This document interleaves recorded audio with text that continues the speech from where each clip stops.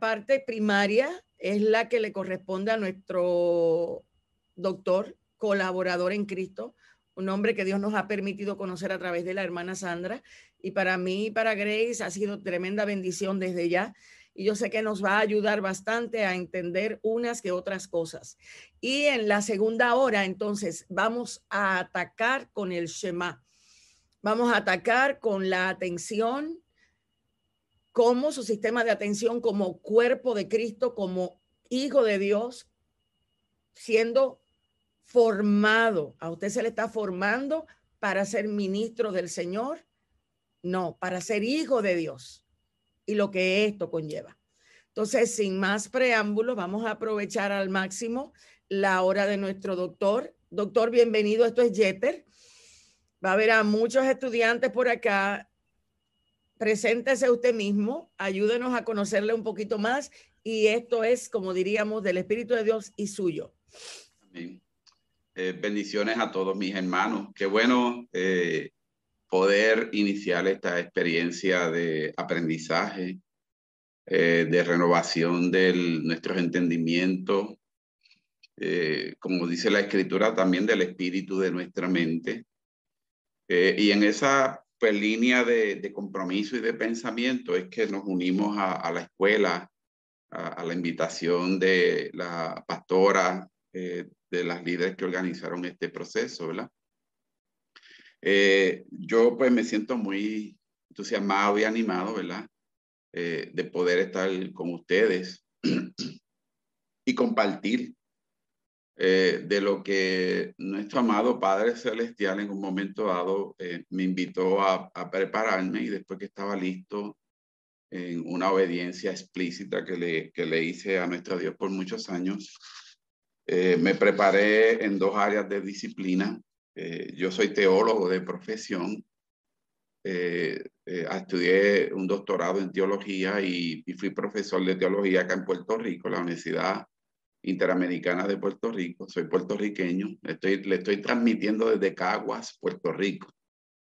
Y después de ese proceso, a mis 45 años, yo me enfermo de algunas condiciones neurológicas, y Dios nuevamente se revela a mi vida para indicarme, señalarme que tenía que estudiar otra disciplina.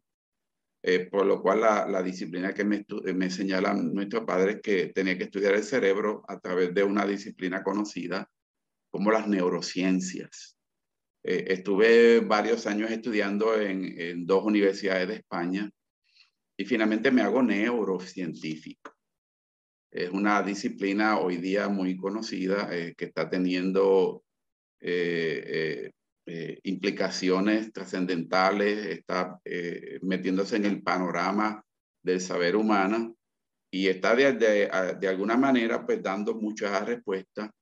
Y observe este detalle, también en el ámbito no solo de cómo funciona el cerebro en términos como órgano, en términos de toda esa anatomía, fisiología, biología, moléculas, impulsos, estímulos, procesos de iones y átomos que procesan en esta diversidad biológica, un espectro enorme, grande, ilimitado, complejo, complicado también, llamado cerebro humano.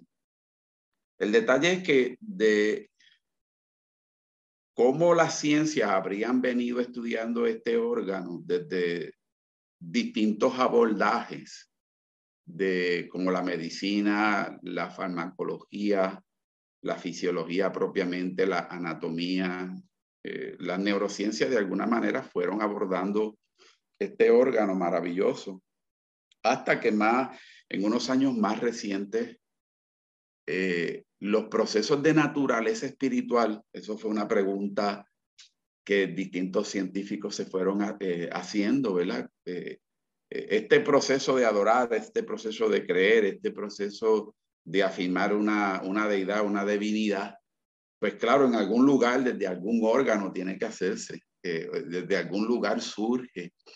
Y claro, desde un punto de vista científico, biológico, pues entendieron los científicos que estas experiencias de naturaleza espiritual, dimensional, trascendental o religiosa, como le querían llamar ellos, surgen desde un órgano, se dan dentro del contexto de la funcionalidad de este órgano que le llamamos cerebro. ¿Okay?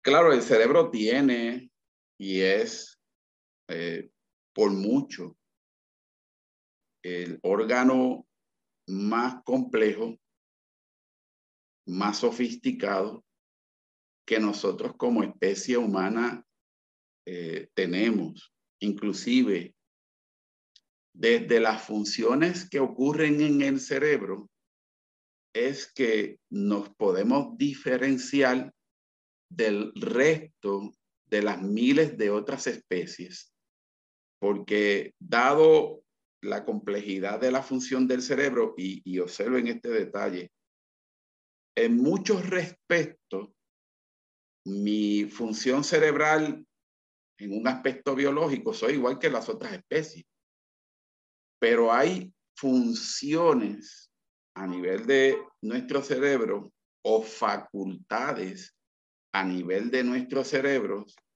o capacidades que se generan a nivel de nuestro cerebro, que es lo que nos diferencia y nos hace especie humana, lo que nos diferencia como especie humana, inclusive no solamente lo que nos diferencia, sino lo que hace la marcada proceso entre nosotros como seres humanos, especie humana, y el resto de las miles y miles de especies.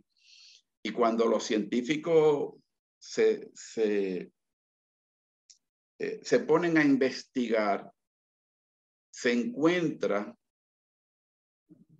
Parece que se le cayó la conexión, pero vamos a esperar lo que regresará. En fin, en lo que él llega y vuelve, quiero ponerles al día de lo siguiente. Les decía, ¿quiénes recuerdan la tribu de Isaacar? Con la cabecita me dicen sí o sí no. ¿Quiénes tienen pendiente esa tribu? La tribu de Isaacar en el pueblo de Israel tenía la capacidad de saber lo que el pueblo de Dios tenía que hacer. Ellos entendían los tiempos como estaban, y a través de entender los tiempos, ellos podían guiar con claridad hacia donde el pueblo tenía que caminar y avanzar. Nosotros hemos estado viviendo situaciones justamente tan dificultosas porque no se ha discernido cómo trabajar lo que se tiene que trabajar. Se le está llamando demoníaco a lo que no se le tiene que llamar demoníaco, a lo que son áreas de conductas, áreas de la personalidad, que cuando la palabra de Dios explicada, analizada y razonada de manera correcta y adecuada hace su función, comienza a operarse la transformación. En Mateo 24, usted se va a dar cuenta que Jesús dice, no os turbéis. La turbación va a ser parte de los últimos tiempos. Y la turbación es un estado del pensamiento. Muchos de los creyentes hoy día están llenos de situaciones mentales que están provocando que ellos estén justamente no solo turbados, sino con grandes crisis de ansiedad, grandes crisis de depresión, grandes crisis de pánico, ataques de pánico. Todo eso está en el área de la mente. Personas que no saben cómo gestionar los celos, cómo lidiar con un pensamiento de celos, cómo hacer que la atención hacia esa persona que te está llevando al borde, porque no sabes manejar el pensamiento recurrente que te hace cargarte de celos, no sabe cómo gestionar, porque no sabe qué identificar, no sabe cómo identificarlo. Entonces, como hijo de Dios, nosotros estamos ante una situación muy compleja. ¿Cómo usted va a manejar su vida interna si usted no sabe lo que le pasa? ¿Cómo usted va a caminar en el espíritu si usted no logra identificar que sus pensamientos están llevándolo a usted cautivo? ¿Cómo usted va a poder ser el ejemplo que Cristo dice cuando a usted la mente la tiene, como dice el libro de Jeremías, llenos de frutos de maldad? ¿Qué va a concebir tus actos cuando tu mente es una cueva de pensamientos que nacen de la inseguridad, que nacen de la falta de fe, que nacen de la falta de entender quién es Dios? Entonces, si no le colocamos a los pensamientos el lugar que tiene que tener y a la mente, de acuerdo a como dice Romanos y todo el Nuevo Testamento, porque en el Nuevo Testamento se habla de la mente de Cristo, no es por casualidad. O sea, es hora de que nosotros como creyentes entendamos que Dios está llevando a la iglesia a la verdadera madurez. Dios no está llevando a la iglesia de ahora a el aparataje, a aparentar una cosa que no es. Dios está enfrentando a la iglesia a lo que es. Porque cuando se va el telón, tus hechos, tus pensamientos, tus reacciones están hablando por sí solas. Entonces es hora de nosotros entender por qué el Señor le dijo a Pablo, adviértele a ellos que aprendan a llevar cautivos los pensamientos a la obediencia de Cristo. Que desarrollen esa capacidad. ¿Cuánto están pagando en empresas grandísimas para enseñarles a sus personal a mantenerse atento a lo que tienen que estar atentos? Para ser estratégico en cómo manejar la economía de su mente. ¿Cuánto están pagando? Muchísimos para traer coaching que les enseñe a gestionar las emociones. Y nosotros como cuerpo de Cristo, ¿en qué estamos? Estamos entendiendo que llegó la hora y ahora es de ponerle nombre a lo que tu mente gestiona. Entonces, por eso estamos comenzando este ciclo. No sé si el doctor llegó, Grace, porque no logro verlo. Avísame si él andaba por ahí. Grace, ¿sabes si él está?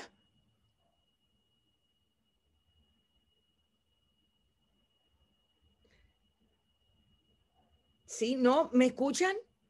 ¿O es que la señal está? ¿Sí? Ah, ok. Grace parece que está Estoy con el doctor en el teléfono ayudándolo a entrar. Ah, me parece que es eso. Entonces, haciendo un sondeo rápido, un sondeo en lo que él logra entrar.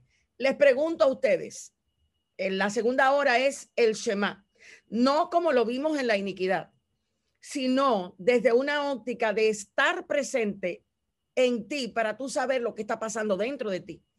Es ese proceso de atención donde tú dices, wow, a mí me está gobernando la carne. ¿Cómo salgo de aquí, Señor? Señor, estoy tan distraída que no logro ponerle nombre a lo que le está pasando a mi ser. O se te están consumiendo las horas en el día y no te das cuenta que tu mente y tu atención no están donde deben estar. Entonces, todo eso es lo que nos está haciendo a nosotros en este momento. Nos está poniendo entre la espada y la pared. Aprovecho y hago la pregunta de la noche.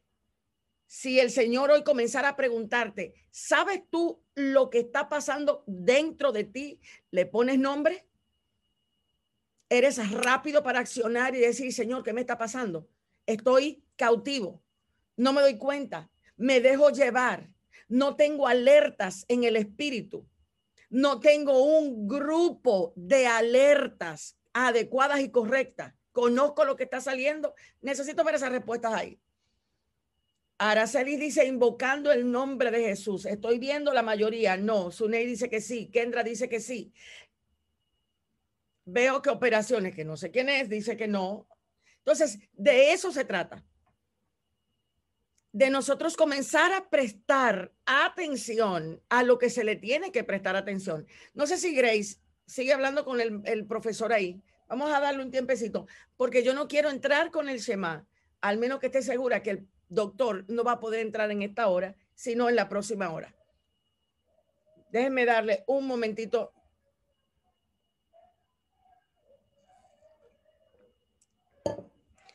Génesis dice, ¿cuál es el Shema? Génesis, corazón, Shema es cuando Dios llama la atención del pueblo. En el tiempo de antes, el pueblo de Israel, cuando recibió la Torá, Dios le dijo, Israel, escucha. Shema es escuchar con inteligencia, con intención de poner por obras. El Shema no es esa atención que se pone para usted saber, sino para usted poder accionar, para usted poder saber cómo obedecer lo que está escuchando, entender si lo que usted escucha lo comprende para poder accionarlo, o si simplemente usted está en este momento escuchando con intención de saber, pero con un espíritu altivo para decirle a otro lo que sabe, pero no para usted ponerlo por obra, porque usted no logra identificar en sus propias zonas del alma el gobierno que tiene el alma sobre usted, porque usted no se da cuenta. Simplemente usted reacciona, usted va por ahí como un hijo de Dios reaccionando a muchas cosas, pero no sabe ponerle nombre a sus reacciones. Nosotros duramos 3 meses lidiando con el corazón. Ahora se supone que vamos a ponerle nombre al pensamiento. Este pensamiento se llama envidia, nace de la envidia, nace de los celos. O sea, ahora tú no vas a buscar la emoción, ahora tú vas a buscar el pensamiento que en ti gestiona tus acciones. ¿Cuántos de tus pensamientos están al día de hoy enfocados en tus asuntos, en tus afanes, en tus preocupaciones? ¿Cuántos de ustedes se convirtieron en la iglesia Marta, que una vez llegaron al Señor, pero ahora están simplemente ocupados en sus propios asuntos y no se están dando cuenta la brecha que eso está abriendo, el peligro en el que ustedes están, porque no le han prestado la debida atención a lo que ya para ustedes se volvió una conducta? Angélica Lazo, que andará por ahí, yo le decía hace un momentito, tengo una interna carga con la ocupación en la que la mayoría de los hijos de Dios están. La ocupación nuestra mental no es en los pensamientos de Dios, es en las cosas que tenemos que hacer. Y cuando nosotros comenzamos a permitir que nuestra mente se desvíe a tal punto de que el tiempo nuestro se va sin nosotros decir tal o cual, entonces ahí tenemos problemas. Creo que ahí está el doctor que acaba de llegar. Aquí estoy. Muy bien. Tome usted la rienda que luego yo vengo. Pues claro, voy a ir bastante al grano. Mire, sucede que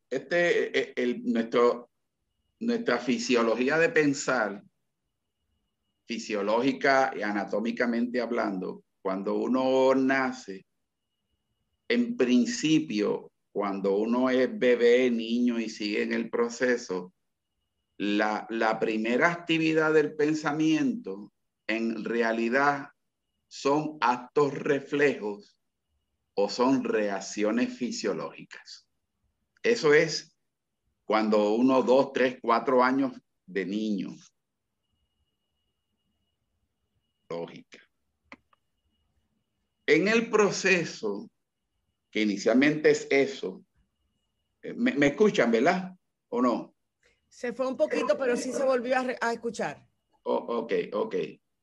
De hecho, Grace, si se va, me llama rápido, ¿sabe? Para yo verificar que no quedarme en el aire.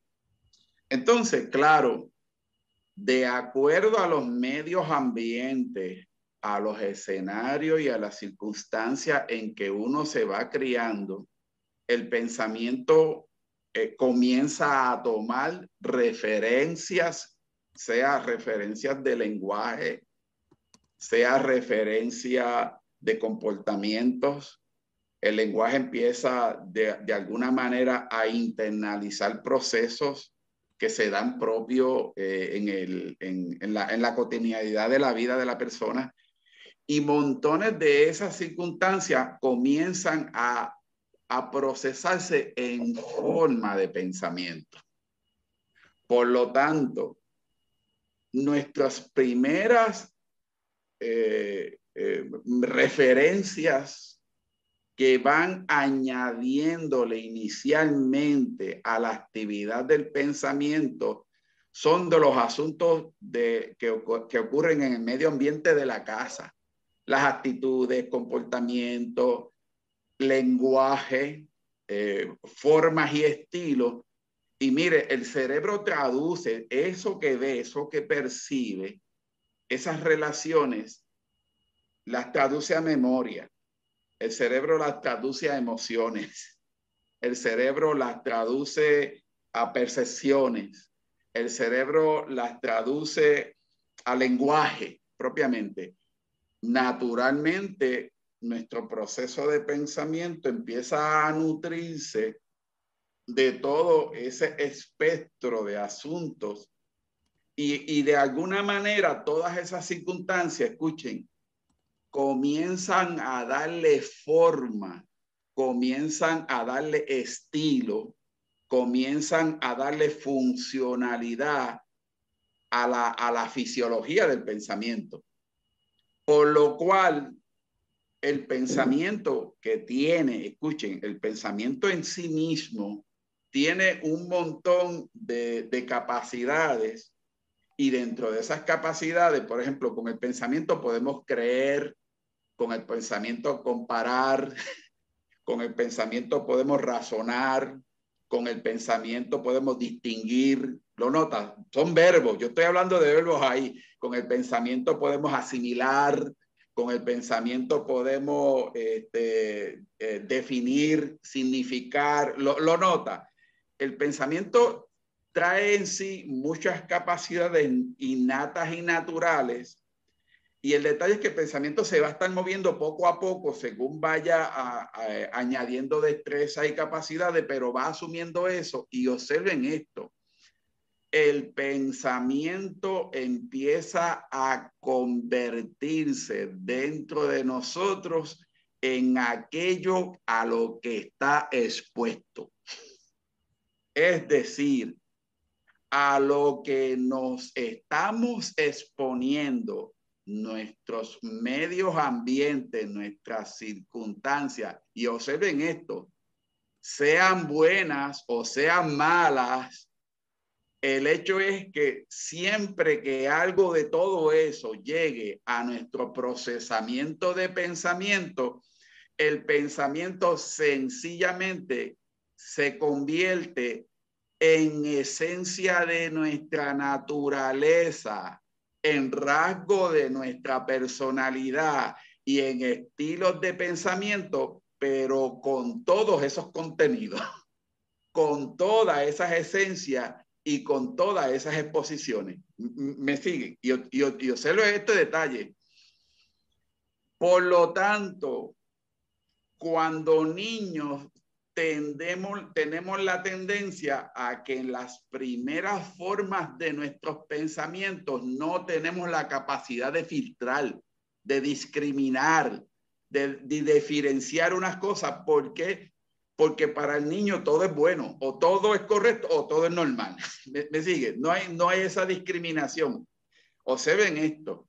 Por lo cual, si nuestros referentes y nuestros padres, nuestra comunidad cercana, nuestra comunidad escolar, nuestra comunidad de vecinos, en el pensamiento tenían montones de limitaciones y tenían un montón de procesos, eso los vamos a asimilar, y el detalle es que cuando los asimilamos, porque el pensamiento es una actividad de hábito, es decir, todo lo que asimila lo traduce a hábito.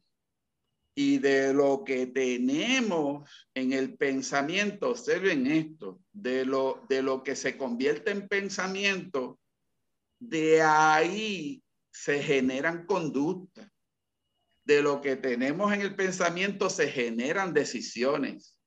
De lo que tenemos en el pensamiento se generan comportamiento. De lo que tenemos en el pensamiento se genera lenguaje.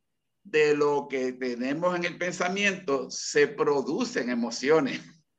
Por lo tanto, esa esencia, ese escenario que para cuando ya llegamos a ser jóvenes o adultos, sencillamente nuestros pensamientos transcurren dentro de nuestro proceso cerebral como hábitos. Antes de ser hábitos afuera, ya son hábitos interiores de nuestra naturaleza.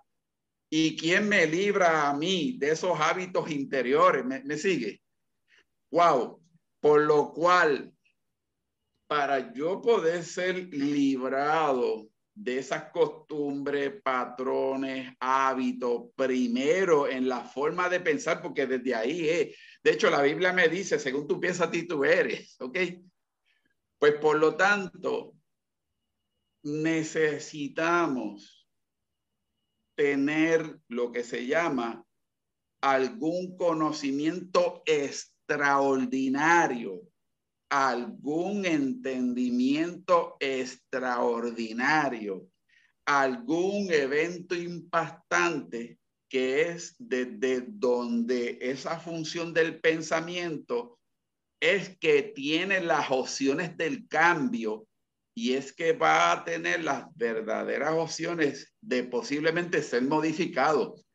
Porque mientras estemos sumergidos en las mismas rutinas, en los mismos comportamientos, en los mismos escenarios, en las mismas circunstancias, nuestro pensamiento no va a tener opciones. O sea, nuestra forma de pensar no va a tener opciones.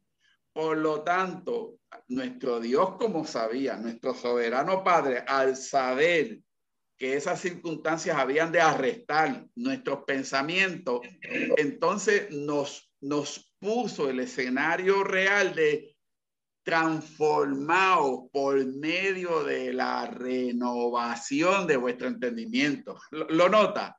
O sea, es nuestro Dios sabiendo la naturaleza y la esencia de nuestras formas, estilo y esencia del pensar. Ahí nos señala las primeras pautas, en las primeras puertas. Y observen esto.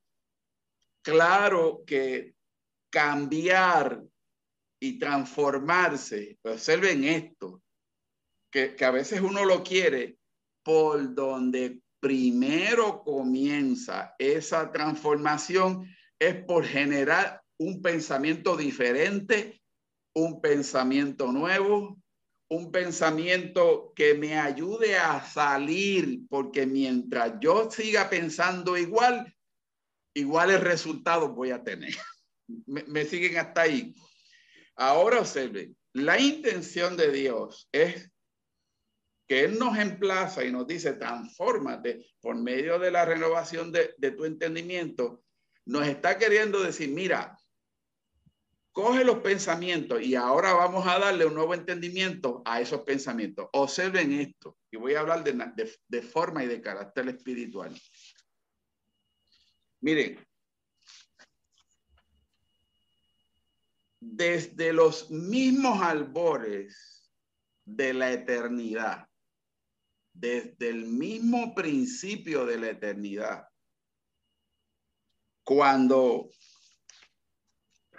en el cielo y en la eternidad se estaba configurando y se estaba ideando el hecho de que Dios estaba plasmando la misión que su Hijo habría de tener desde la eternidad. Observen esto. Cuando se definió que Cristo habría de venir a través del tiempo y de la historia a ser Salvador, escúchame, eso no se definió cuando acá los hombres empezaron a pecar. Eso se definió antes de los hombres, inclusive antes de la naturaleza, antes de Dios hacia Abraham y Adán y Eva.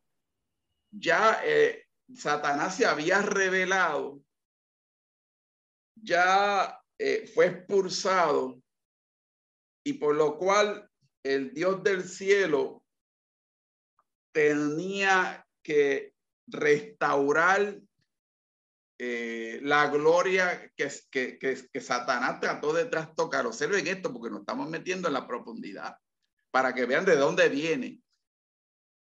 Por lo cual, cuando Dios definió que habría de hacer a la humanidad para que su Hijo habría de venir en forma humana a una humanidad que el Dios mismo habría de dar espacio para que se creara, y que esa humanidad, cuando estarían viviendo en esta biología, habrían de necesitar un Salvador. En eso, cuando Dios define que Cristo habría de venir a salvar esa humanidad, todos los que fueran salvados, la gloria de los cielos trastocada, porque una tercera parte de los ángeles fue arrojada y por lo tanto había que restaurar la gloria. Pues entonces observen esto: con esa humanidad que Cristo habría de salvar, que Dios la habría de hacer para salvarla. Observen esto: Dios habría de permitir que la humanidad se creara para salvarla. Con esas almas y esa humanidad salvada se habría de restaurar la gloria de los cielos. Amén, hasta ahí. Por lo cual, cuando Dios del cielo estaba diseñando en su magnificencia que Cristo habría de venir en forma humana, por lo tanto, dice la Escritura en Colosenses que Cristo es, en Colosenses capítulo 1, verso 15, que Cristo es la imagen del Dios invisible. Es decir, que Cristo habría de venir como la imagen del Dios invisible. Y que por causa de él era el primogénito de toda la creación. O sea, por causa de él. Y dice Colosenses 1, 16, porque en él, refiriéndose a Cristo, fueron creadas todas las cosas, y dice la expresión bíblica teológica, las que hay en los cielos y las que hay en la tierra, visibles e invisibles, sean tronos, sean dominios, sean principados, sean potestades, todo fue creado por medio de él y para él, y eso lo afirmamos como creyente, hermano. Dice, y él es antes de todas las cosas, y todas las cosas en él subsisten.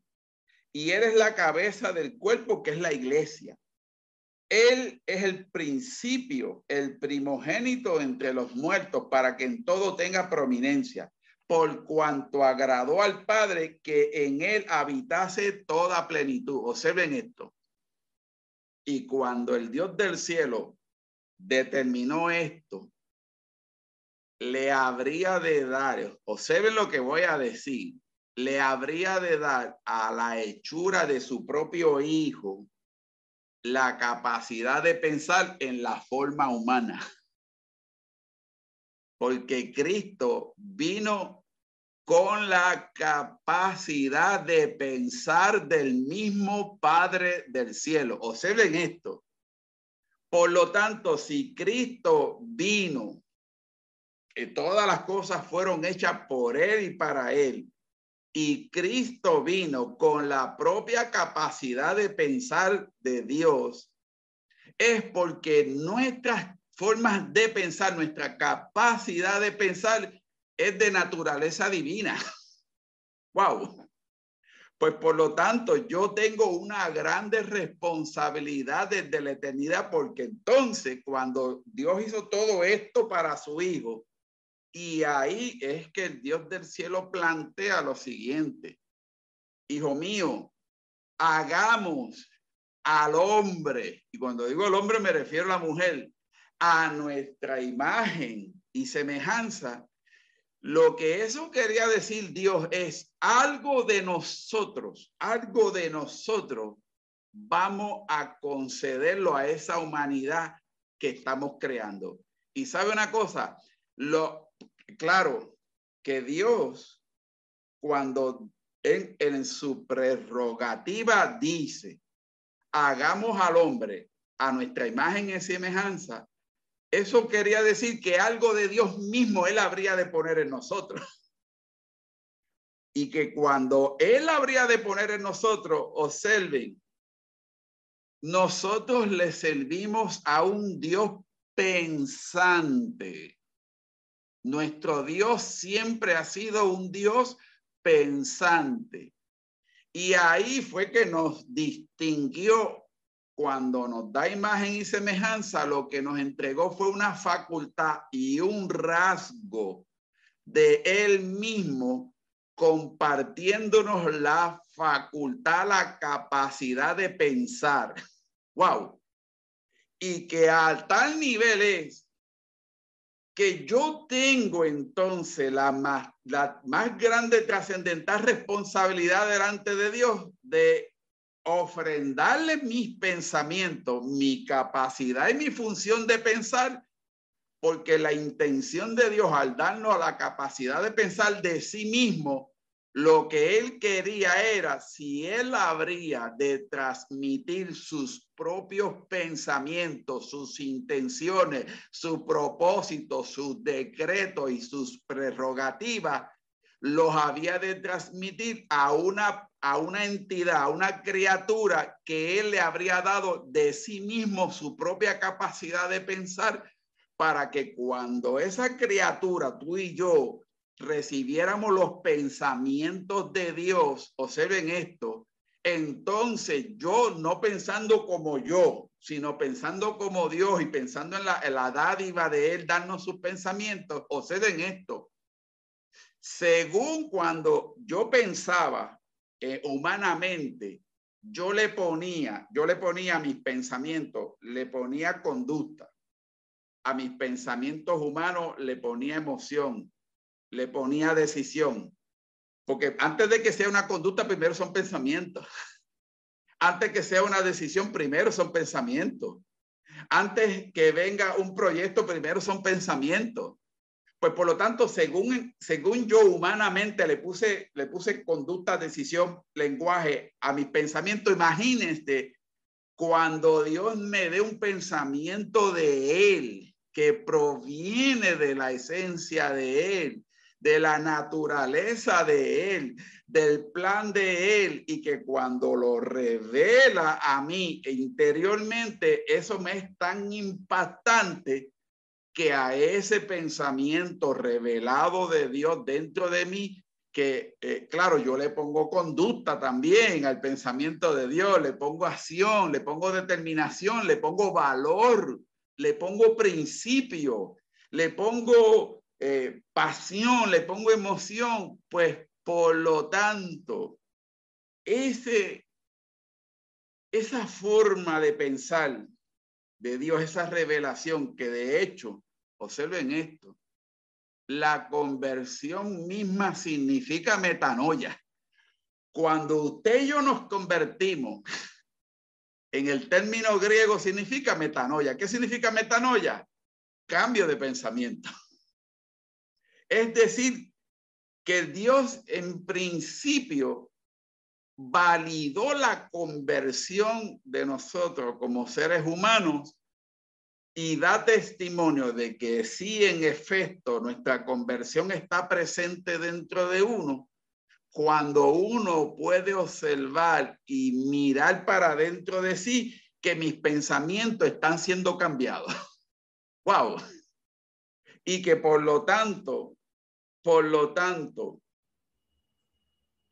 la regeneración en el Espíritu Santo, como dice la Escritura, significa que el Espíritu Santo es el portador del pensamiento de Dios, y que cuando está obrando dentro de mí, lo que está es reemplazando mis pensamientos por los pensamientos revelados de Dios, y que la esencia y la base de esos pensamientos surgen de las Escrituras, que están ahí como los grandes referentes para uno ir examinando, imprimiendo, por decirlo así, considerando en la medida en que mi proceso de conversión va prosperando, va progresando y va avanzando, es que estoy validando cómo los pensamientos de Dios están teniendo lugar y espacio en mí.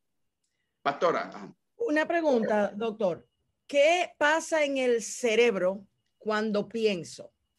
Vámonos al área científica. Me interesa que en la primera clase ellos tengan bien claro el poder que genera en el cuerpo el pensamiento. ¿Cómo se forma? ¿Qué pasa si la sinapsis, átomo, qué hay allá adentro cuando el pensamiento se gesta? Pues dicho esto, escuchen, porque claro, yo quería explicar esta base teológica espiritual para que viéramos la otra parte. Pues mira, cuando nuestros pensamientos, de hecho nuestros pensamientos tienen cuando yo pienso, nuestros pensamientos son 100% abstractos. Nuestros pensamientos son 100% abstractos, son intangibles, son imperceptibles porque no lo podemos ver y son ilimitados. Mis pensamientos, claro, tienen esa cualidad, ese rasgo de ser abstracto, porque no se ve un pensamiento, pero tiene desde un punto de vista abstracto, pero mis pensamientos que operan desde la corteza cerebral, y aquí vamos a entrar más en términos biológicos, mis pensamientos también son una cualidad fisiológica del cerebro, decir que son las dos cosas. Mis pensamientos son duales. ¿Qué es duales? Que por un lado son abstractos, intangibles, ilimitados, inmateriales, pero por otro lado mis pensamientos son de naturaleza fisiológica, molecular, metabólica. Y cuando uno mira los pensamientos a nivel de nuestros procesos del cerebro, son ambas cosas. Los pensamientos, hay una página aquí que voy a compartirla. Mis pensamientos se dan a nivel de la corteza cerebral. Hay una estructura en mi cerebro. Ah, muy bien. Puedes pasarla.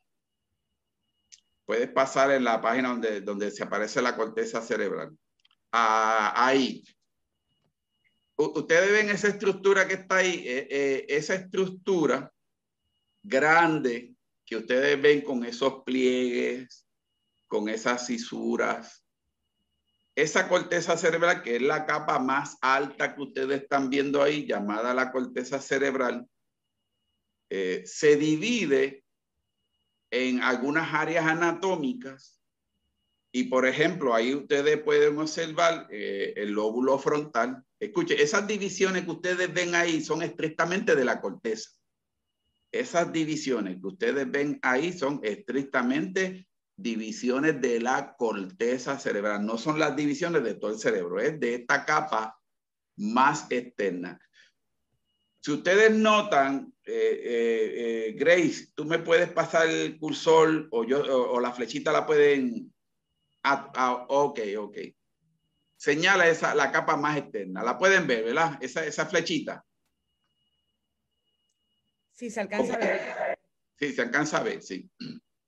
Pues mire, en esa corteza cerebral que están divididas en distintos lóbulos, la parte del frente, justo donde usted tiene la frente, se llama lóbulo frontal.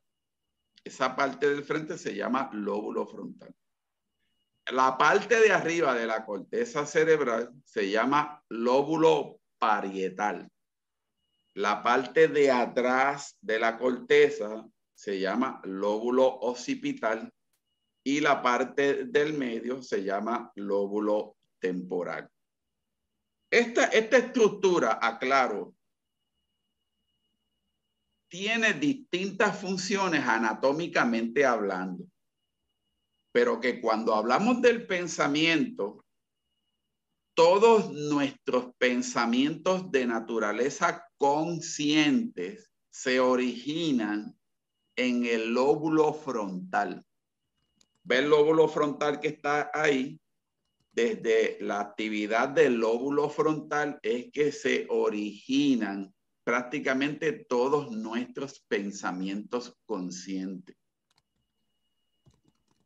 Claro que nuestros pensamientos tienen una naturaleza inconsciente que está, y esa actividad de naturaleza consciente de nuestros pensamientos se originan y se guardan y se vinculan y relacionan desde muchas otras partes de ese lóbulo frontal por áreas que se llaman corteza de asociación.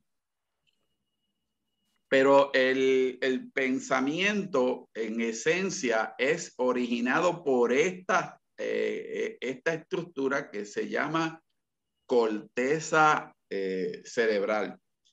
Esta corteza ocupa el 35%. Esta corteza ocupa el 35% de todo lo que es nuestro cerebro. Es decir, que la corteza cerebral, que es la responsable de generar pensamientos en uno, ocupa ese 35%. Y en detalle, en la corteza cerebral es que se dan en nosotros las funciones ejecutivas, es decir, todas estas actividades de pensamiento, de razonamiento, de comparar, analizar, planificar. Pero ya se validó que en la corteza cerebral también es que están los procesos de naturaleza espiritual, los procesos de nuestra personalidad, la capacidad de toma de decisiones, en consecuencia los pensamientos. A nivel de la corteza cerebral es que se saben nuestras creencias, los procesos de la cultura y la mayor característica que tienen todas estas anteriores funciones que son de naturaleza abstracta. Claro, como de naturaleza abstracta, al fin y al cabo, nuestro espíritu, el soplo de vida que Dios nos concedió, también es de naturaleza abstracta. Y que por lo tanto están implicados que la esencia de la naturaleza espiritual del ser humano, prácticamente en estas funciones es que están representadas toda actividad de naturaleza espiritual. Por lo tanto, aquí se da todo lo que tiene significado en la vida, la inteligencia, la sabiduría, y desde aquí, desde los procesos abstractos que suceden en esta área de la corteza, es que de alguna manera podemos entender, relacionar, comprender, darle definición, significado a quién es Dios, a la esencia de Dios, a la naturaleza de Dios. Ahora, esa actividad que está ahí, esa actividad que se genera a nivel de la corteza cerebral, mire lo que hace en términos de las funciones fisiológicas del cerebro. Por ejemplo, la información espiritual abstracta que genera el cerebro, que se genera por causa de nuestras creencias, esa información de naturaleza abstracta se traduce y se convierte en ondas en la corteza cerebral. Esas ondas, es decir, que nuestros pensamientos generan y activan ondas cuando nosotros estamos en una actividad de creencia. Esas ondas se introducen en las células nerviosas. Y cuando digo células nerviosas, estoy hablando de astrocitos y neuronas a través de sus membranas de proteínas receptoras. Y esa información que entra, esa información de naturaleza espiritual que entra, cuando el contenido de nuestras creencias, las células nerviosas las convierten en lenguaje para ellos, el lenguaje conductual para el resto de la biología nuestra. Es decir, lo que pasa a través del proceso del pensamiento se traduce a pura biología o a pura neurobiología. Por eso es que lo que tenemos en el pensamiento, de alguna manera, compromete el resto de mi biología. De hecho, cuando adoramos, y esto, lo que nosotros hicimos hace muchos años atrás, fue que decidimos, pasa la página ahí. En el año 2013, acá en Puerto Rico, nos reunimos un grupo de interdisciplinario compuesto de neurocientíficos, médicos, teólogos, neurólogos, técnicos de electroencefalografía, psicólogos, gerontólogos y un físico. Fue un equipo interdisciplinario para poder verificar, y fue el primer experimento neurocientífico en Puerto Rico para poder corroborar y validar si el proceso de adoración a nivel de la fisiología del cerebro, cómo sucedía ahí. Pastora, tiene una pregunta. Ajá. Sí, cuando usted habla de adorar, eso fue un experimento, ¿verdad? Correcto, correcto. Me parece que se refiere a cuando ellos cantaban, levantaban las manos y hacían actos. No, ¿A qué claro. le llaman ellos a adorar? Claro, déjeme explicarle cómo fue este proceso. Ok. Normalmente, cuando uno adora en un culto, uno canta, uno alza las manos, uno se mueve, uno está en este proceso único, litúrgico, de cantar con toda la expresión natural, innata. El detalle era que nosotros queríamos verificar qué actividad del cerebro interno era la que tenía una actividad profusa en los momentos en que una persona estaba adorando. Eso es lo que queríamos corroborar. ¿Qué actividad o función neurológica interna era la que tenía descargas y tenía procesos? Observen esto. Por lo cual, claro que si yo me muevo, el cerebro se activa. Claro que si yo canto, el cerebro se activa. Pero entonces nosotros lo que hicimos fue como equipo que si alguna actividad del cerebro tiene participación en la adoración, queríamos verificarlo a través del registro de electroencefalografía. Observen esto. El registro de electroencefalografía o el electroencefalograma es un método de evaluación donde se verifica la actividad del cerebro, pero ese mismo proceso de electroencefalograma, la persona en el momento que está haciendo alguna actividad pensando no se puede mover, tiene que estar quieto, tiene que estar callado, no puede escuchar sonidos, tiene que estar en absoluto silencio. Se le pusieron los 22 electrodos en el cuero cabelludo y un detalle que se le dijo a la persona es, mira, vas a estar quieto en una camilla, se te van a poner los 22 electrodos, no vas a adorar con las manos, ni cantando, ni vas a escuchar música. Entonces la persona pregunta, ¿y con qué voy a estar adorando?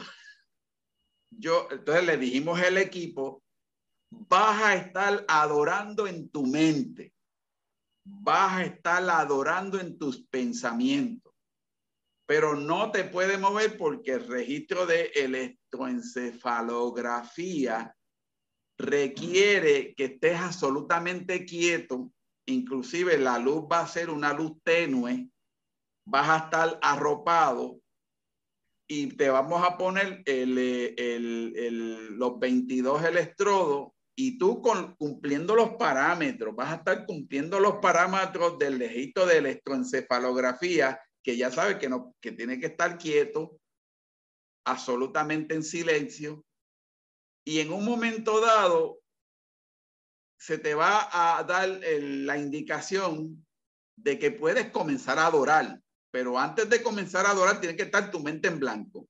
Observen esto.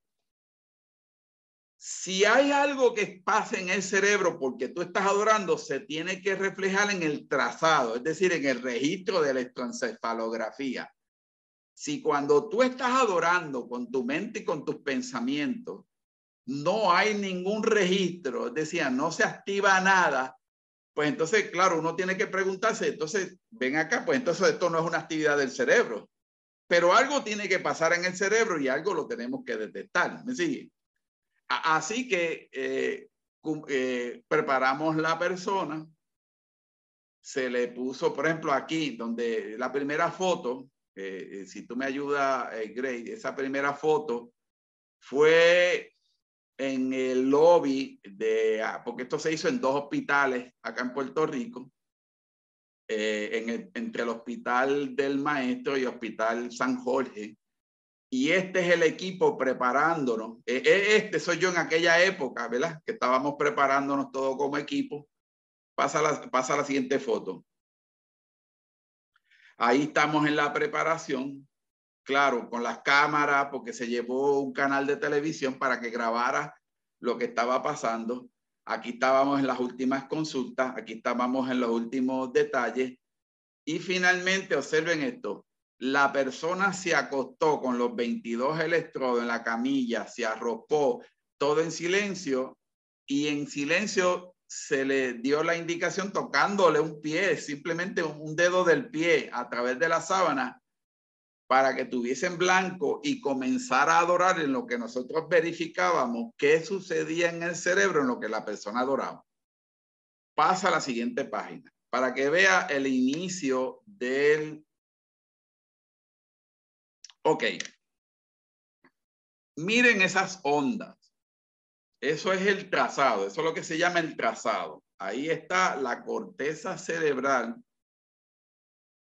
Está todo quieto. Ahí las ondas están en orden pasivo. Más o menos ustedes ven el trazado que tiene más o menos un mismo nivel de comportamiento. Las ondas de electroencefalograma son normales y la actividad eléctrica del cerebro es normal. Cuando llegó el momento que la persona le tocaba adorar sin manos, sin pies, sin cantar, sencillamente tenía que hacerlo en sus pensamientos. Mire lo que comenzó a suceder a nivel del cerebro. Pasa a la siguiente página. Mire todas las descargas neuronales, claro que es actividad trascendental de ondas encefálicas corticales en momentos de adoración en espíritu y en verdad. Observen esto. Esta cantidad de ondas irregulares es que el cerebro comenzó a tener una actividad de descargas profusas trascendentales. Ve estas líneas que ustedes ven ahí para arriba y para abajo, es la magnitud, la densidad y la actividad suprema de ondas corticales que comenzó a generar el cerebro en lo que la persona estaba adorando en espíritu y en verdad. Si no es una actividad del cerebro, esto no estuviese pasando. ¿Me sigue? Pero por lo tanto se corroboró que en los pensamientos, y eso es lo que quiero hablar, porque es los pensamientos el énfasis de nosotros. Por lo tanto, en el pensamiento era que estaba adorando a la persona y se registró a nivel de la neurología y del proceso fisiológico del cerebro, que sí, el cerebro en efecto estaba en el proceso de adoración. Ahora, cuando uno pasa a la siguiente página,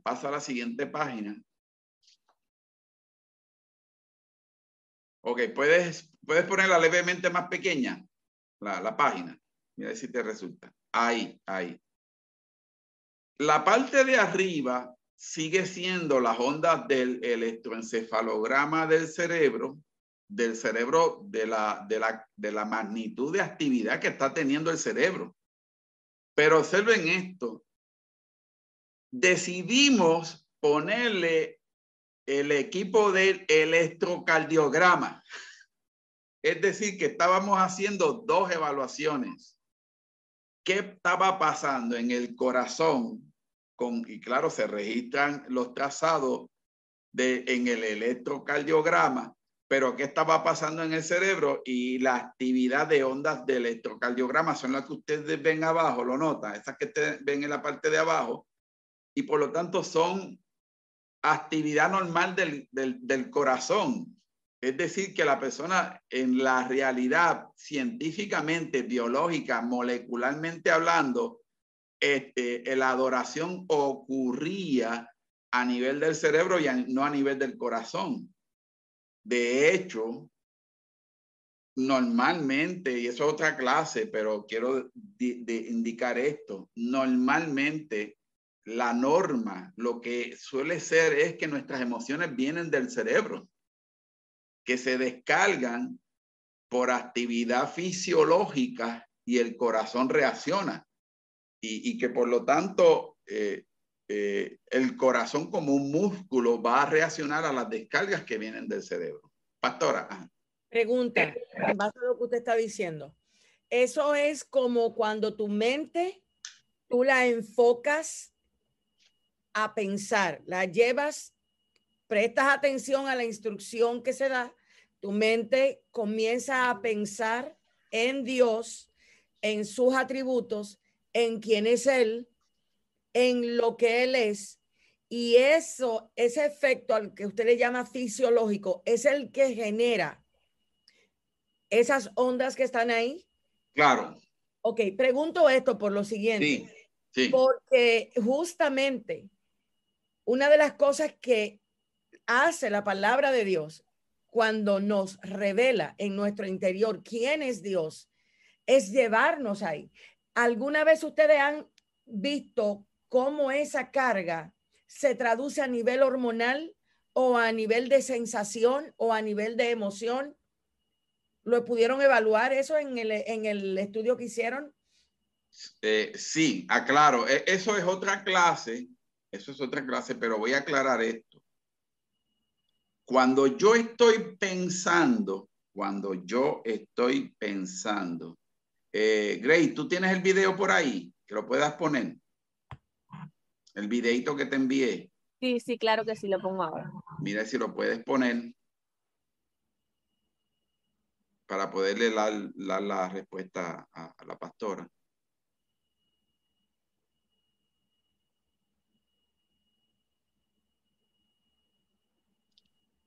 Ok, ven el cerebro, ven las descargas, los impulsos.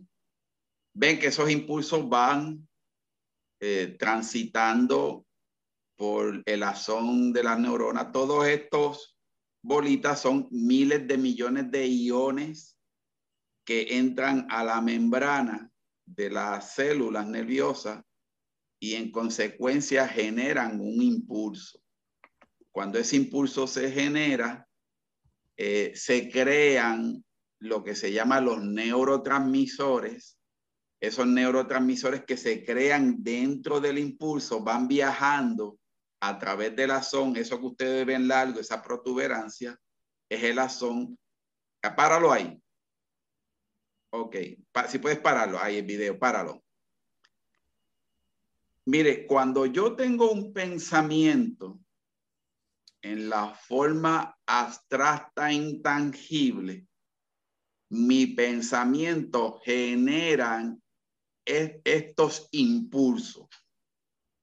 Claro que cuando el impulso se genera, el impulso mismo va creando un proceso metabólico a nivel celular que en consecuencia va creando en el impulso, se van desarrollando para crearse los neurotransmisores dentro del axón, y que como se forman esos neurotransmisores van a ir corriendo por dentro de la célula para eventualmente descargarse en un área que se llama sinapsis. ¿Puedes ponerlo de nuevo?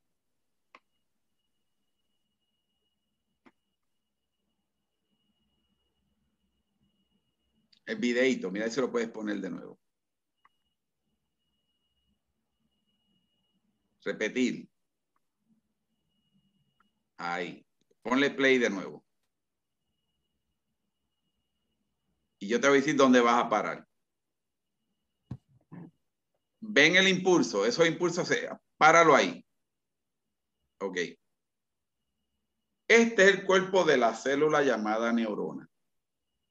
Cuando estas neuronas están a nivel de la corteza cerebral, que se generan mis pensamientos, se activan mis pensamientos, se producen mis pensamientos, inmediatamente que un pensamiento en mí se está produciendo, cada pensamiento prácticamente está generando un impulso de acción dentro de mi neurobiología.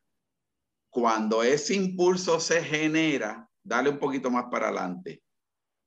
Cuando ese impulso se genera, páralo, ahí. Cuando ese impulso se genera, ese impulso va por dentro y estos puntitos que ustedes ven son miles de millones de iones que traspasan la membrana de este axón. Axón es la protuberancia larga que tiene la célula. Y en el mismo momento que el pensamiento se origina, en el momento que el pensamiento se crea, el pensamiento genera este impulso. El pensamiento genera e inicia este impulso. Este impulso que se genera a nivel del axón, hay cientos y cientos de sustancias que son aminoácidos, enzimas, iones, moléculas. Por lo tanto, se crea el impulso, pero es un impulso químico. Es decir, mi pensamiento, aunque es abstracto, está generando y está iniciando un impulso químico. Y ese impulso químico que corre por dentro de la zona de la célula es lo que se llama las moléculas que se están creando, que eventualmente le llamamos neurotransmisores. Y esas moléculas, cuando siguen corriendo a través de la zona, permite, dale siguiente, dale play. Y esos moléculas que se crean tienen nombre, son neurotransmisores. Lo ve que va por ahí el impulso.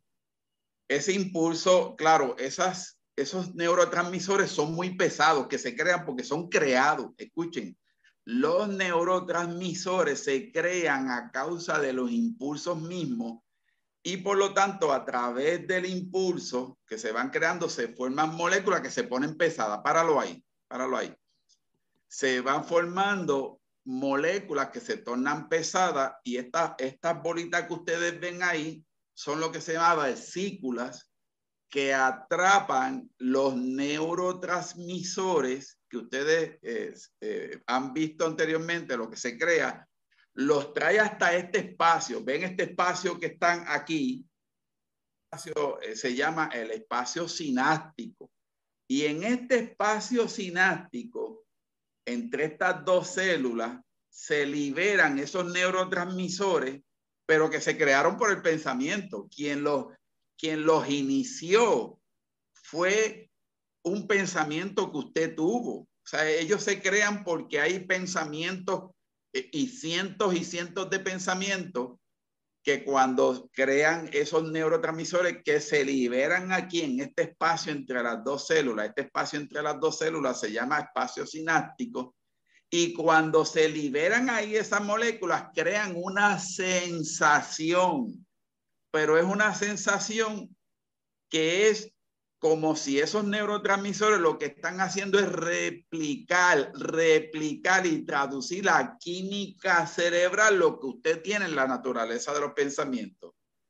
Es decir, mis pensamientos, aunque sean de naturaleza abstracta, dependiendo de la naturaleza de los pensamientos que estén ahí, van a crear una química que finalmente se libera en el espacio entre células llamada sinapsis y ahí me crea la sensación. Por eso es que cuando usted tiene un pensamiento mal, usted al rato se siente mal. Cuando usted tiene un pensamiento de alegría y de paz, a rato usted se siente bien porque los neurotransmisores lo que están haciendo es que están traduciendo a pura química cerebral lo que usted tiene en la modalidad abstracta del pensamiento. Hasta ahí me parece, pastora, que le ha aclarado, ¿verdad? Bastante claro. Me parece que sería bueno, como usted está explicando justamente el tema de neurotransmisor, espacio sináptico y sensaciones, para que ellos como discípulos del Señor lo entiendan con mayor claridad. Ejemplo, usted dijo, si un pensamiento de mal o un pensamiento de ira, un pensamiento que te lleva a enojo, un pensamiento que te lleva a celos, a inseguridades, que te llevan a tu cuerpo, va a estar gestionando una serie de neurotransmisores que se van a transmitir o se van a liberar en el liberar espacio para que tú sináptico. sientas sensaciones. Cuando tú te Claro, enojas, cuando claro. tú te enojas, ¿qué te Es una pasa? sensación. Por lo menos a mí se me sube una cosa aquí, así le llamo yo. Claro. Empiezo a respirar rápido y de repente ya yo tengo la cara roja y mi marido me pregunta, ¿te pasa algo? Y yo le digo, no. Claro. Porque ya hasta el tono cambia. Entonces, claro. Muchas veces entre la mente consciente, la inconsciente, lo que se gesta, aunque no nos damos cuenta, porque aquí es que está el tema, independientemente te des cuenta o no, tus pensamientos constantemente están gestionando una serie de sensaciones en tu cuerpo. Se dice que una persona puede pensar ¿cuánto? 7,000 pensamientos diarios, un promedio. A morirnos todo. Cuando la mente carnal está sin límite haciendo de la de ella, es para que usted vaya y se entierre usted mismo, porque usted no va a producir otra cosa que no sea mal. Claro, pues claro, un detalle que quiero decir la escritura, tengo que citar la escritura, Filipenses 4:8. En esto pensar. En esto pensar. Claro, es la santa recomendación del cielo y de nuestro Padre Celestial, sabiendo que como Él lo hizo, Él hizo este diseño del cerebro para de esta manera. Él sabe que si yo pongo mis pensamientos en todo lo que es puro, todo lo que es honesto, todo lo que es de buen nombre, si hay virtud alguna, si hay algo digno de alabanza, claro que si enfoco mis pensamientos en esos asuntos, mi liberación del neurotransmisor va a ser consono con esos asuntos. Ojo, aquí, discípulos santos del Señor, porque estoy delante del pueblo santo del Señor, los sin pecados, justificado por Cristo. Si usted enfoca, eso es una acción ¿de dónde? Del cerebro, de la mente. Si usted toma decisión y apunta a donde quiere llevar sus pensamientos, lo que dijo Pablo, en esto pensad, en todo lo bueno, en todo lo puro, Alexandra, en todo lo justo, en todo lo noble, en todo lo que es digno de alabanza. Vamos a tener un resultado. Entonces, si su alma anda loca por ahí, vaya y pregúntele a su mente lo que ha concebido en el día entero de acuerdo a sus pensamientos. ¿Sería así que lo diría yo como pastora? Claro, claro.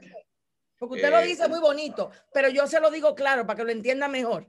Y le están lidiando. Y se les olvide hoy que el diablo anda por aquí. El tema es que la mente de esta gente anda en todo, menos en la palabra. Pero no es el tema ahora. Continúe, doctor, que me quedan a mí como 15 minutos para yo acabar este asunto. Claro, quiero hablarle brevemente, bien breve, como hermano en Cristo. Ay, no le hable así. Háblele como científico y déjemelo a mí como hermanito en Cristo.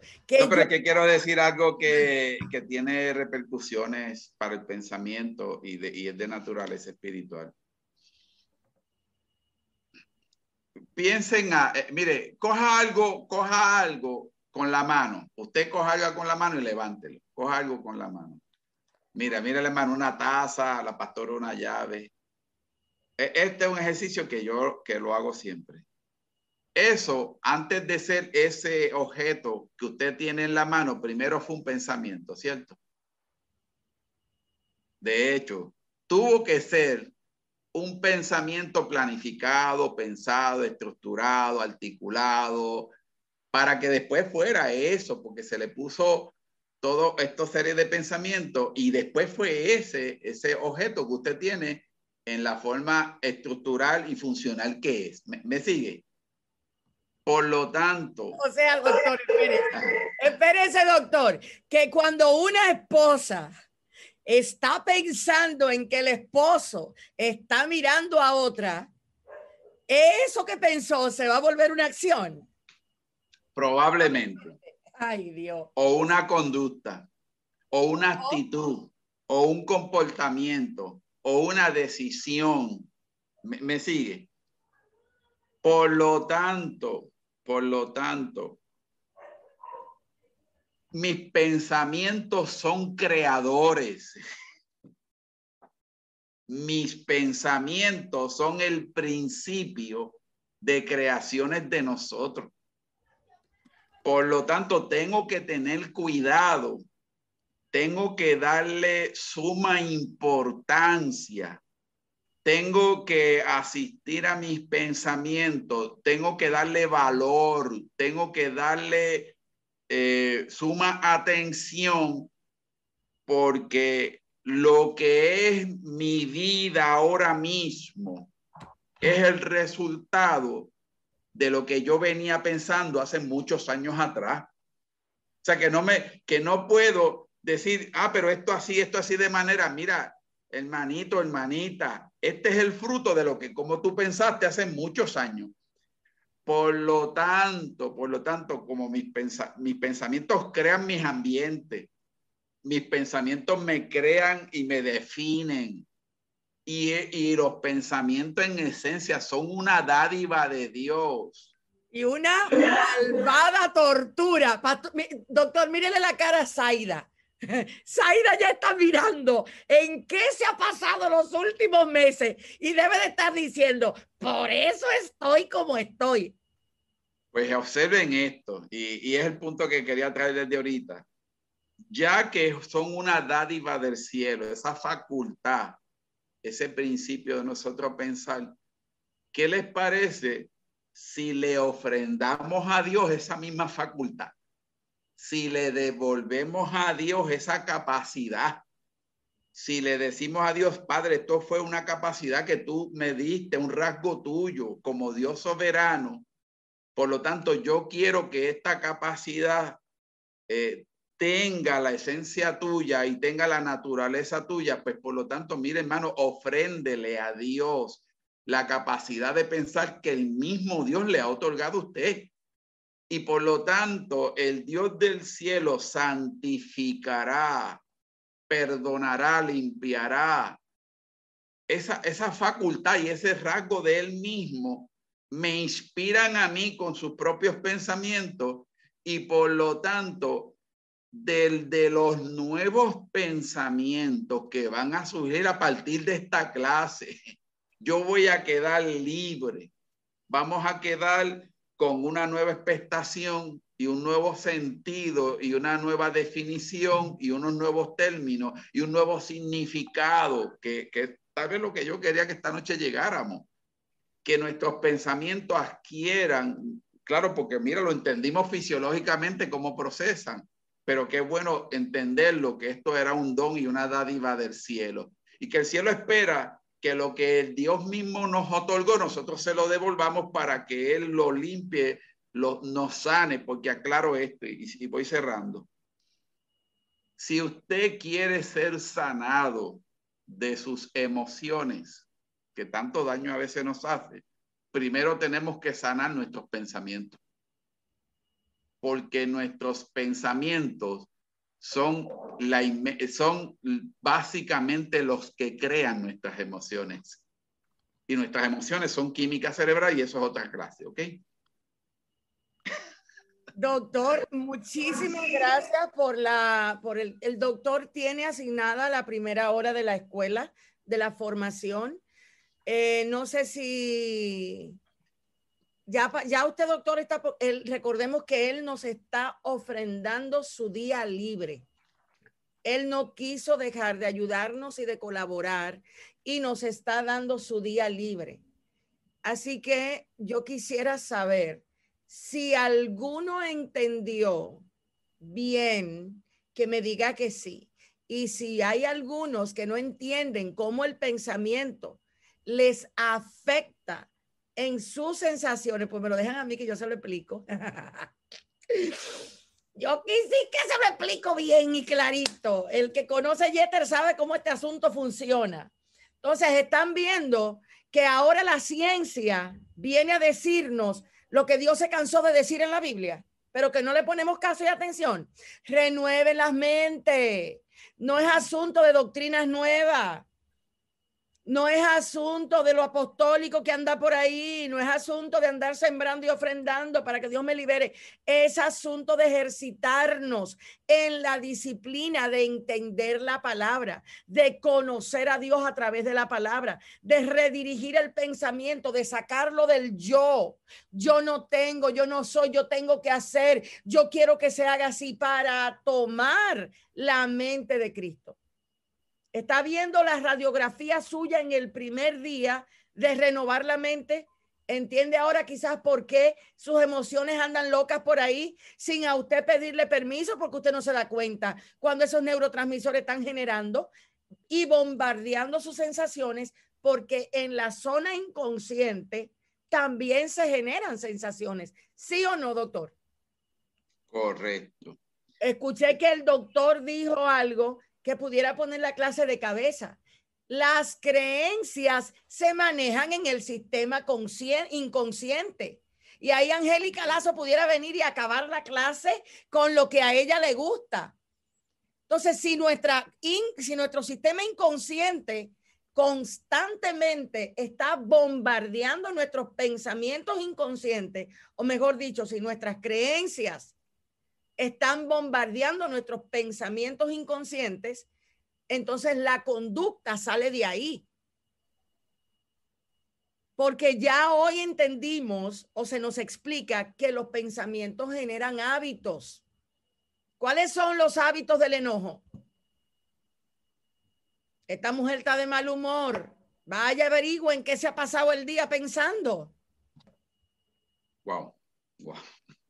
Pastor, así que yo por eso es Biblia aplicada. Este hombre está alterado, no tiene calma. Vete a ver en cuántas ideas anda poniendo más intención o más meta o más trabajo que lo que debe, en vez de dedicarle tiempo a la palabra.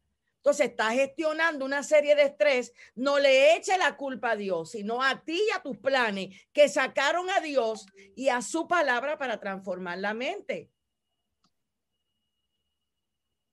Y así podemos ir dándonos cuenta por qué como hijos de Dios estamos tan carentes del poder de Dios.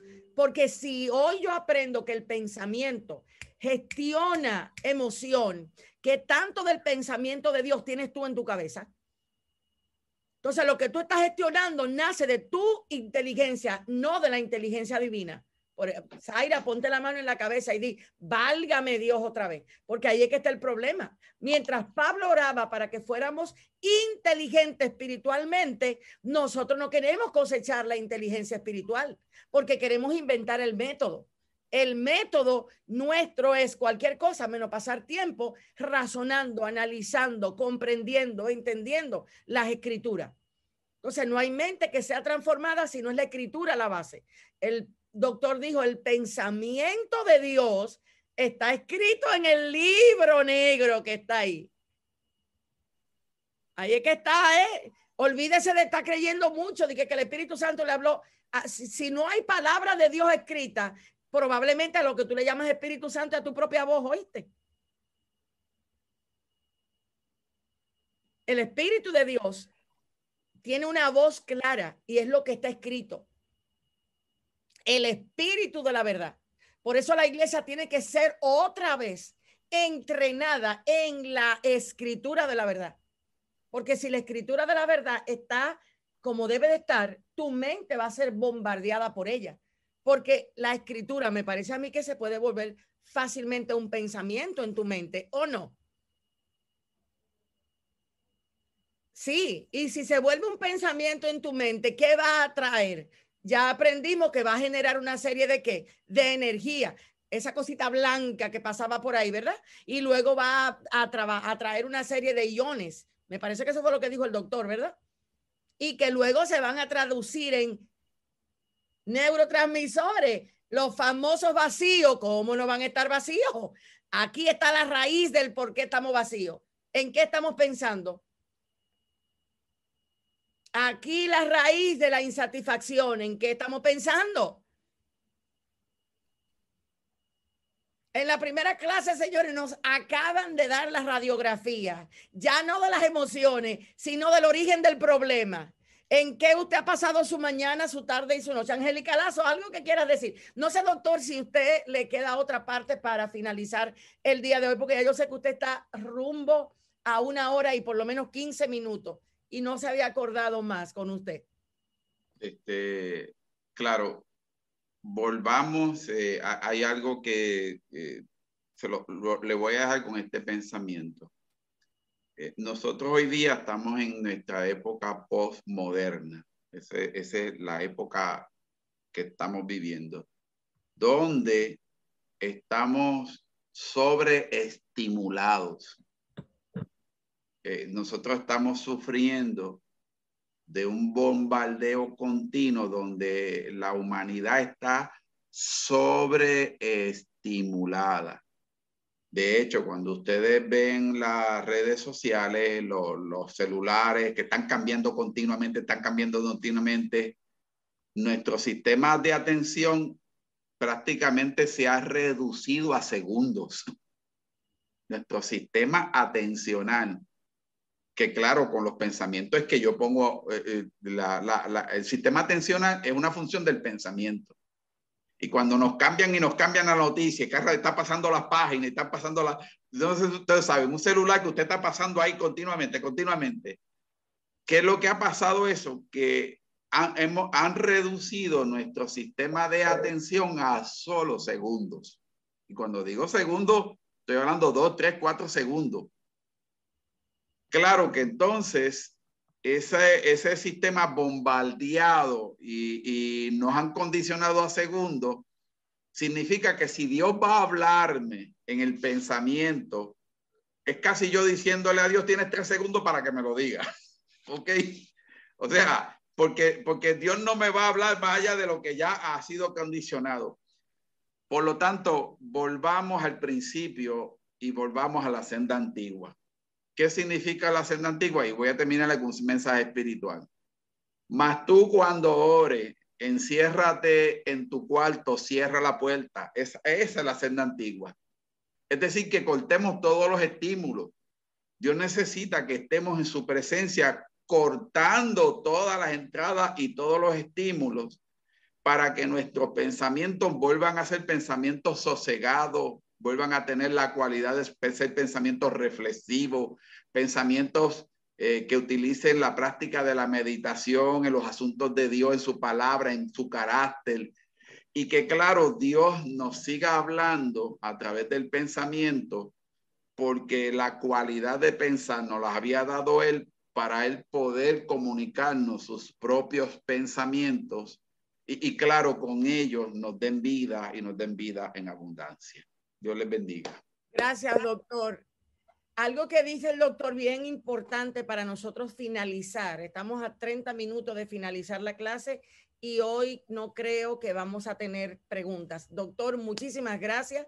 Si usted quiere, si quiere quedarse, pues se puede quedar con nosotros, pero si usted tiene algo que hacer, pues agradecemos muchísimo el tiempo, porque ahora voy a hacer algo que creo que es muy pertinente. Tiene que ver justamente con... El doctor tocó el último tema, la palabra estímulo. Y a mí me toca, a Grace y a Angélica Lazo, nos va a tocar en este tiempo que termina lo que es el Shema, la capacidad de atención. Por favor, préstele atención a esto. Cuando el doctor dijo, estamos siendo sobreestimulados, ojo aquí, no es que usted lo está provocando, es que a usted se lo están provocando. No es que usted dice, ay, yo quiero ir al celular a mirar. No, es que ya tu mente inconsciente hizo el hábito, porque la sobreestimulación vino de fuera, entró a tu mente, entró a tu cerebro, entró a tu sistema, no te pidió permiso, violentaron tu sistema de pensamiento, entraron a tu casa, te robaron lo que es más importante de ti. Nadie ha creado nada trascendente sin tener atención. Nosotros no sabemos estar quietos. Está quieto y conoce que yo soy Dios. Para tú estar quieto, tu mente tiene que estar sin la sobreestimulación a la que ya tú te hiciste adicto, porque ya tu cerebro gesticuló esa demanda de ¿qué? De lo que sea que se genere cuando tú estás sobreestimulado. Wow. Entonces, si esta guerra en la que nosotros estamos es una guerra de inteligencia, ya no es una guerra demoníaca. Ya Cristo al diablo lo puso donde es. El problema nuestro es que hemos hecho al diablo más grande de tamaño y a la mente más pequeñita. Y el verdadero enemigo que tiene la iglesia hoy día detenida es la maquinación de sus pensamientos. Pensamientos improductivos, pensamientos desenfocados, pensamientos vacíos, pensamientos sin vidas, pensamientos de ira, pensamientos de menosprecio. Tenemos una serie de pensamientos que no producen vida, estancados en nuestra mente y pidiendo tu comida diaria, que es tu atención. Y es que le alimentes con el resultado de una conducta. ¿Cuál? Si tú eres alguien que te gusta controlar para sentirte bien, tu mente va a producir pensamientos para controlar. Pero ya no es solo tu mente, ahora tu teléfono, tus manos, a dónde tú estás, qué tú estás haciendo. Es que tú no piensas en mí, ya la conducta está ahí. Y todo eso tiene una razón de ser. ¿Cómo vamos a desprogramarte a ti? ¿Cómo vas a entender la gravedad del caso? ¿Cómo vas a entender que el vacío existencial que tienes es la ausencia de la palabra de Dios en tu mente y en lo que la Biblia llama corazón? Y sobre todo en la mente inconsciente. ¿Cómo lo vamos a entender? ¿Qué tiene Dios que hacer para que nos demos cuenta el verdadero peligro en el que está nuestro estado del pensamiento? ¿Qué va a hacer Dios? ¿Qué vamos a hacer nosotros? O sea, hoy Dios nos permite tener a un científico corroborando lo que la Biblia dice, porque Él nos trajo a nivel de células, de palabras técnicas, neurotransmisor, sinapsis, sensaciones, pero ¿cómo yo le puedo llamar? Argumentos altivos que se levantan en contra del conocimiento de Dios. Armas de milicias carnales que no son las que nosotros debemos usar. Entonces, hoy ahí hay 234 discípulos del Señor que apartaron el lunes en la noche para estudiar un poquito y ser formados. Ahora usted entiende dónde está la raíz de su ansiedad. Dios le ha dicho a usted que esté pendiente al futuro. No, pero a usted le encanta estar pendiente al futuro y se va al futuro sin conocer a Dios en el presente. ¿Cuál es el resultado de eso? Ya usted en el futuro tiene la casa terminada, amueblada y hecha, y usted no sabe si se muere mañana. Tope al hermanito que le queda al lado y diré, eso fue para mí. Entonces tienes tu agenda de afanes, de planes, y no le has preguntado a Dios porque no tienes tiempo, porque tienes demasiada agenda. Entonces, ahí ves cómo la ansiedad comienza a filtrarse y a quitarte la paz. Entonces, no importa que tú te digas, tú guardarás en completa paz aquel cuyos pensamientos en ti persevera porque en ti ha confiado. No importa que te lo repitas 15 veces, porque tus hábitos te están sepultando en la ansiedad. ¿Ven la diferencia y la falta de coherencia entre lo que nuestra mente consciente está haciendo nuestra mente inconsciente está haciendo y los hábitos que nuestros pensamientos están alimentando. Angélica Lazo y Grace Cruz, a ustedes dos le continúan. Grace Cruz, ¿qué tienes que decir? Porque este grupo es tuyo, corazón. Bendiciones, buenas noches. Verdaderamente que ha sido toda una bendición tener a nuestro Mira, Grace, hermano. mira a Nancy, que qué bueno que ella está vieja, qué esperanza nos deja a nosotros. Oiga, el comentario de Nancy, que qué bueno que ella está vieja, que no tiene planes. Nancy, te acabas de ganar un aplauso. Grace, perdón que te interrumpí, corazón. No. Esto sienta muy buenas bases para lo que nosotros vamos a estar estudiando. Le vamos a enviar el video para que usted lo analice, para que usted lo vuelva a escuchar.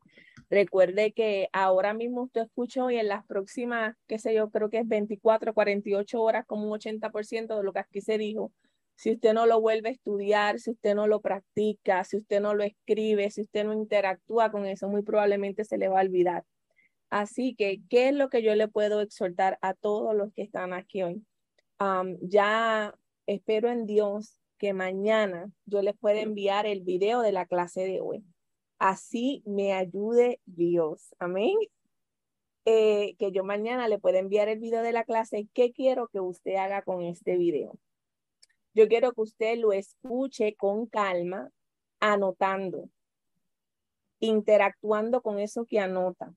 Si hay una palabra que el doctor dijo que usted no conoce, que es nueva para usted, anótela en un papel, vaya al diccionario y busque su significado para que usted tenga una comprensión de lo que él está hablando.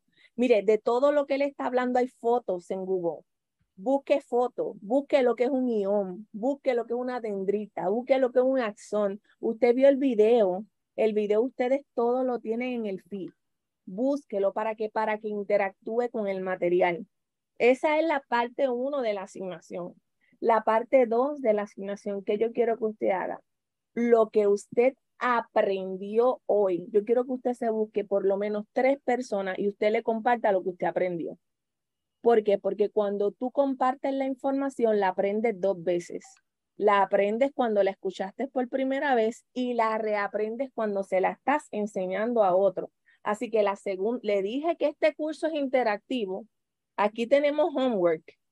Aquí tenemos asignación. So, yo quiero que usted busque 3 personas a las que usted le va a compartir lo que usted aprendió. Y la tercera parte de la asignación es la siguiente. Nosotros se lo hemos dicho antes, pero hoy vino un doctor a decírselo nuevamente. Como nosotros pensamos, sentimos. Como nosotros sentimos, actuamos. Usted va a identificar sus pensamientos y me va a hacer una lista.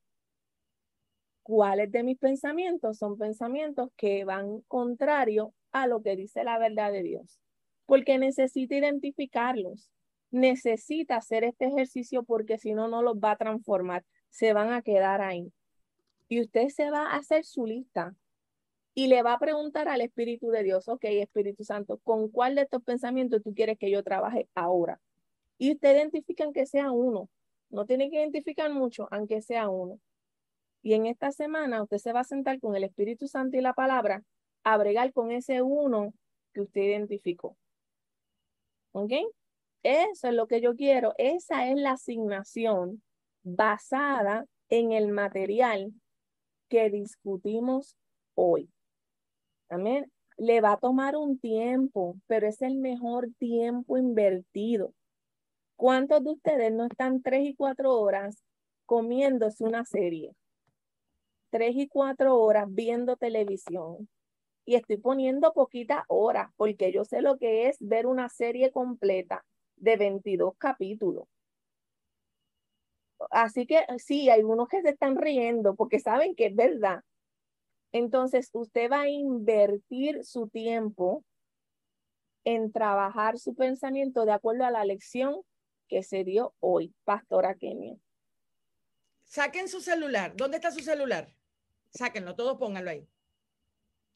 Vayan al reminder. Vamos arriba. Vamos a empezar a la práctica. Saca un reminder.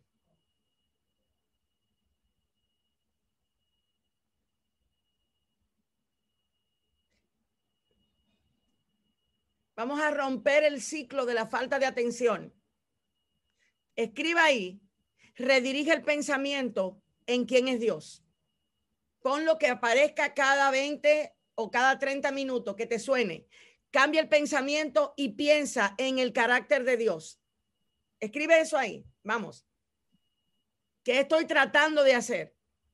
Justamente vamos a empezar en la práctica a romper los ciclos de hábitos que tenemos.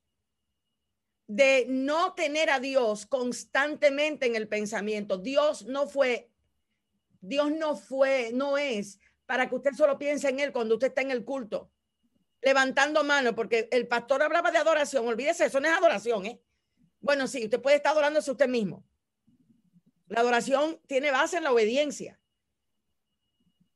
Eso es realmente. Ok, Patricia dice que no lo sabe hacer. ¿Qué estoy tratando de hacer? Tomando en cuenta lo que el doctor nos dijo y la asignación de Grace Cruz, veo lo siguiente. Necesitamos atacar. ¿Por qué? Porque ya estamos sobreestimulados. Ya la sobreestimulación está. ¿Se acuerdan que yo empecé la clase diciendo los hijos de Isaacar sabían lo que el pueblo de Dios tenía que hacer? Entonces, yo sé que tú estás contendiendo con tu alma. Yo sé que tus emociones te están bombardeando. Yo sé que muchos aquí están depresivos. Yo sé que la ansiedad lo está coronando a unos cuantos. Sé que hay otros que están con ataques de pánico en su vida diaria. Entonces, todo lo que nosotros hacemos tiene una sola intención, que conozcas a Dios y que Dios se revele en tus acciones, en tu pensamiento. Entonces, ¿qué vamos a hacer? Vamos a romper hábitos. Si el doctor hoy nos habló de los hábitos que nacen de nuestro pensamiento, entonces es muy probable que tu mente no tenga un sistema de alerta para pensar en Dios cada cierto tiempo. Vamos a usar la misma tecnología con la que nos están fastidiando la vida, vamos a fastidiársela a ellos. Escriba y ponga como usted quiera, en qué atributo. ¿Quiere esta semana pensar en qué atributo de Dios? Ponga el que usted quiera. La grandeza, la omnipotencia, la soberanía. Angélica, no te escucho, corazón. Angélica, la gracia del Señor. Habilité. Angélica. En la aceidad de Dios. ¿En la qué? En la aceidad de Dios. Que eso nos da para toda la semana y toda la eternidad. Okay, el yo soy de Dios. El yo soy de Dios. Ahí vamos a quedarnos por toda la eternidad. No, toda la semana. De Juan y buscar los 7 yo soy de Jesús ahí nos va a tener a nosotros por mucho tiempo, nuestra mente ocupada. Y entonces cuando nuestra mente genere estos pensamientos conforme al yo soy de Dios, nuestra vida podrá ser transformada. Porque es que el yo soy lo que viene es a confrontar mi bajeza natural, mi bajeza moral, lo que es la naturaleza humana con lo que es Dios. El problema es que nosotros nos hemos formado un Dios en nuestra mente y conforme lo que el doctor nos explicó, que fue maravilloso y muy valioso y se lo agradezco muchísimo porque recibió de gracia y de gracia nos está dando a nosotros. Nuestra mente se ha formado un pensamiento de Dios y conforme ese pensamiento de Dios es que lo estamos viviendo. Un pensamiento que está demasiado distante de lo que la palabra de Dios dice que es Dios. Entonces, lo primero que hay que hacer antes de pensar en que la bondad de Dios, en la santidad de Dios, en la justicia de Dios, pensemos en la aceidad de Dios. Vamos a la aceidad de Dios. Es que con eso fue que se enfrentó Moisés. Con eso fue que se encontró Moisés. Y el Salmo dice que a Moisés le mostró su carácter Dios. A Israel le mostró sus obras, pero a Moisés le mostró su carácter. Entonces, ahí es donde nosotros tenemos que llegar, al carácter de Dios, para que en esta mente mía, que el doctor magistralmente nos lo explicó, se forme ese carácter de Dios y yo lo pueda vivir. Entonces, vamos a la aceidad de Dios. Ojo, las personas que están preguntando sobre el nuevo nacimiento, miércoles comienza, no este, sino el de arriba. Y justamente la instrucción de Dios es la aceidad de Dios. Son los 7 yo soy de Jesús, revelado en el nuevo pacto. Porque Él dijo, yo soy el pan de vida. Porque usted tiene que estar afanado y pensando que a usted le va a faltar algo cuando Él es la capacidad de tu alimento. Yo soy la puerta. Yo soy camino, yo soy verdad, yo soy vida. Entonces, es lo que vamos a atacar. ¿Qué vamos a atacar? La ausencia que tenemos del carácter de Dios en nuestro intelecto, en nuestros pensamientos. ¿Y qué vamos a hacer? A llenarlo, no de nuestros razonamientos ególatras, sino vamos a redirigir el pensamiento hacia Él. Estamos siendo entrenados en la mente. Y esto es tan espiritual como hablar en lengua, mis hermanos pentecostales. Esto es tan espiritual como profetizar y llamar. Yo vi que Dios te va a dar tal cosa. ¿Estamos? Así de espiritual es esto. Y cuidado sin más, porque el don proviene del Espíritu. Pero la ausencia del carácter de Dios revelado en nuestra mente nos tiene cautivos de la carne. ¿Estamos de acuerdo con eso? Sí. Y los que quieran leer un poquito, ustedes sí estuvieron en la sede de formación 1, tienen el libro de la Escuela del Corazón. Y en la página 8, si no me equivoco, ahí es que habla del Shema y de la atención y de todos esos ruidos que ahorita nos dijeron que nos volviéramos a la senda antigua para que no nos molestaran. Pues allí, si usted va a la página 8, usted va a encontrar eso. Así que los que tienen el manual está allí y si no, pues también se lo podemos enviar al grupo para que lo tengan. Creo que a este grupo, Grace, vamos a hacer algo con este grupo. A este grupo le vamos a llamar RNM, ¿verdad? Renovación de mente. Renovación de entendimiento. Renovación de entendimiento, tribu de Isaacar. Ustedes de esta vuelta van a aprender a guiar a otros hacia lo que tienen que hacer. Confiados en el Señor estamos de que va a ser así. ¿Alguna pregunta? Tienen los 3 que levanten primero la mano, nos quedan 6 minutos. A ver, ¿quién tiene pregunta? Tengo a Iguaniona Russo. Fue la primera mano que vi levantada. Sí, buenas noches. Dios les Hola, mi bendiga. amor. ¿Cómo está? Sí, yo quería saber lo que significa la palabra aceidad, que nunca la había escuchado, por favor. La doctora Lazo sabe por qué bien dijo esa palabra. ¿Dónde está ella? Que no la veo por ahí. Tiene que estarse riendo. Angélica Lazo, ¿dónde está, corazón? Aquí estoy. Oye, no puedes negar que eres maestra. Dale. Es que el internet me sacó, entonces quedé a medias. Pero entraste justo a tiempo, cariño. Sí. La aceidad, o sea, nosotros conocemos el yo soy de Dios, ¿cierto? Entonces lo leímos en el Éxodo y aquí en el Nuevo Testamento lo tenemos en Juan. Entonces, la aceidad precisamente es el yo soy de Dios. Es cuando Dios dice que Él es en sí mismo Dios, que antes de Él no existió nada y que por Él existen todas las cosas. Es poder llegar a comprender este yo soy que Moisés entendió cuando le fue dado la ley y que Jesús nos revela en Juan 7, ¿sí? Y nos dice quién es Él, cuando dice yo soy la vida verdadera, yo soy el camino, la verdad, la vida, yo soy la puerta, yo soy el buen pastor, yo soy el pan de vida. Todas estas características que me da es Dios, es Dios.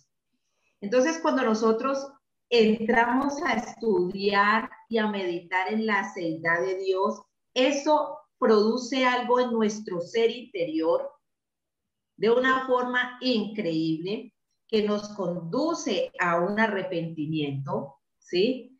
Que nos conduce a un cambio de mente y por ende a un cambio de actitud, ¿sí? O sea, transforma nuestro comportamiento.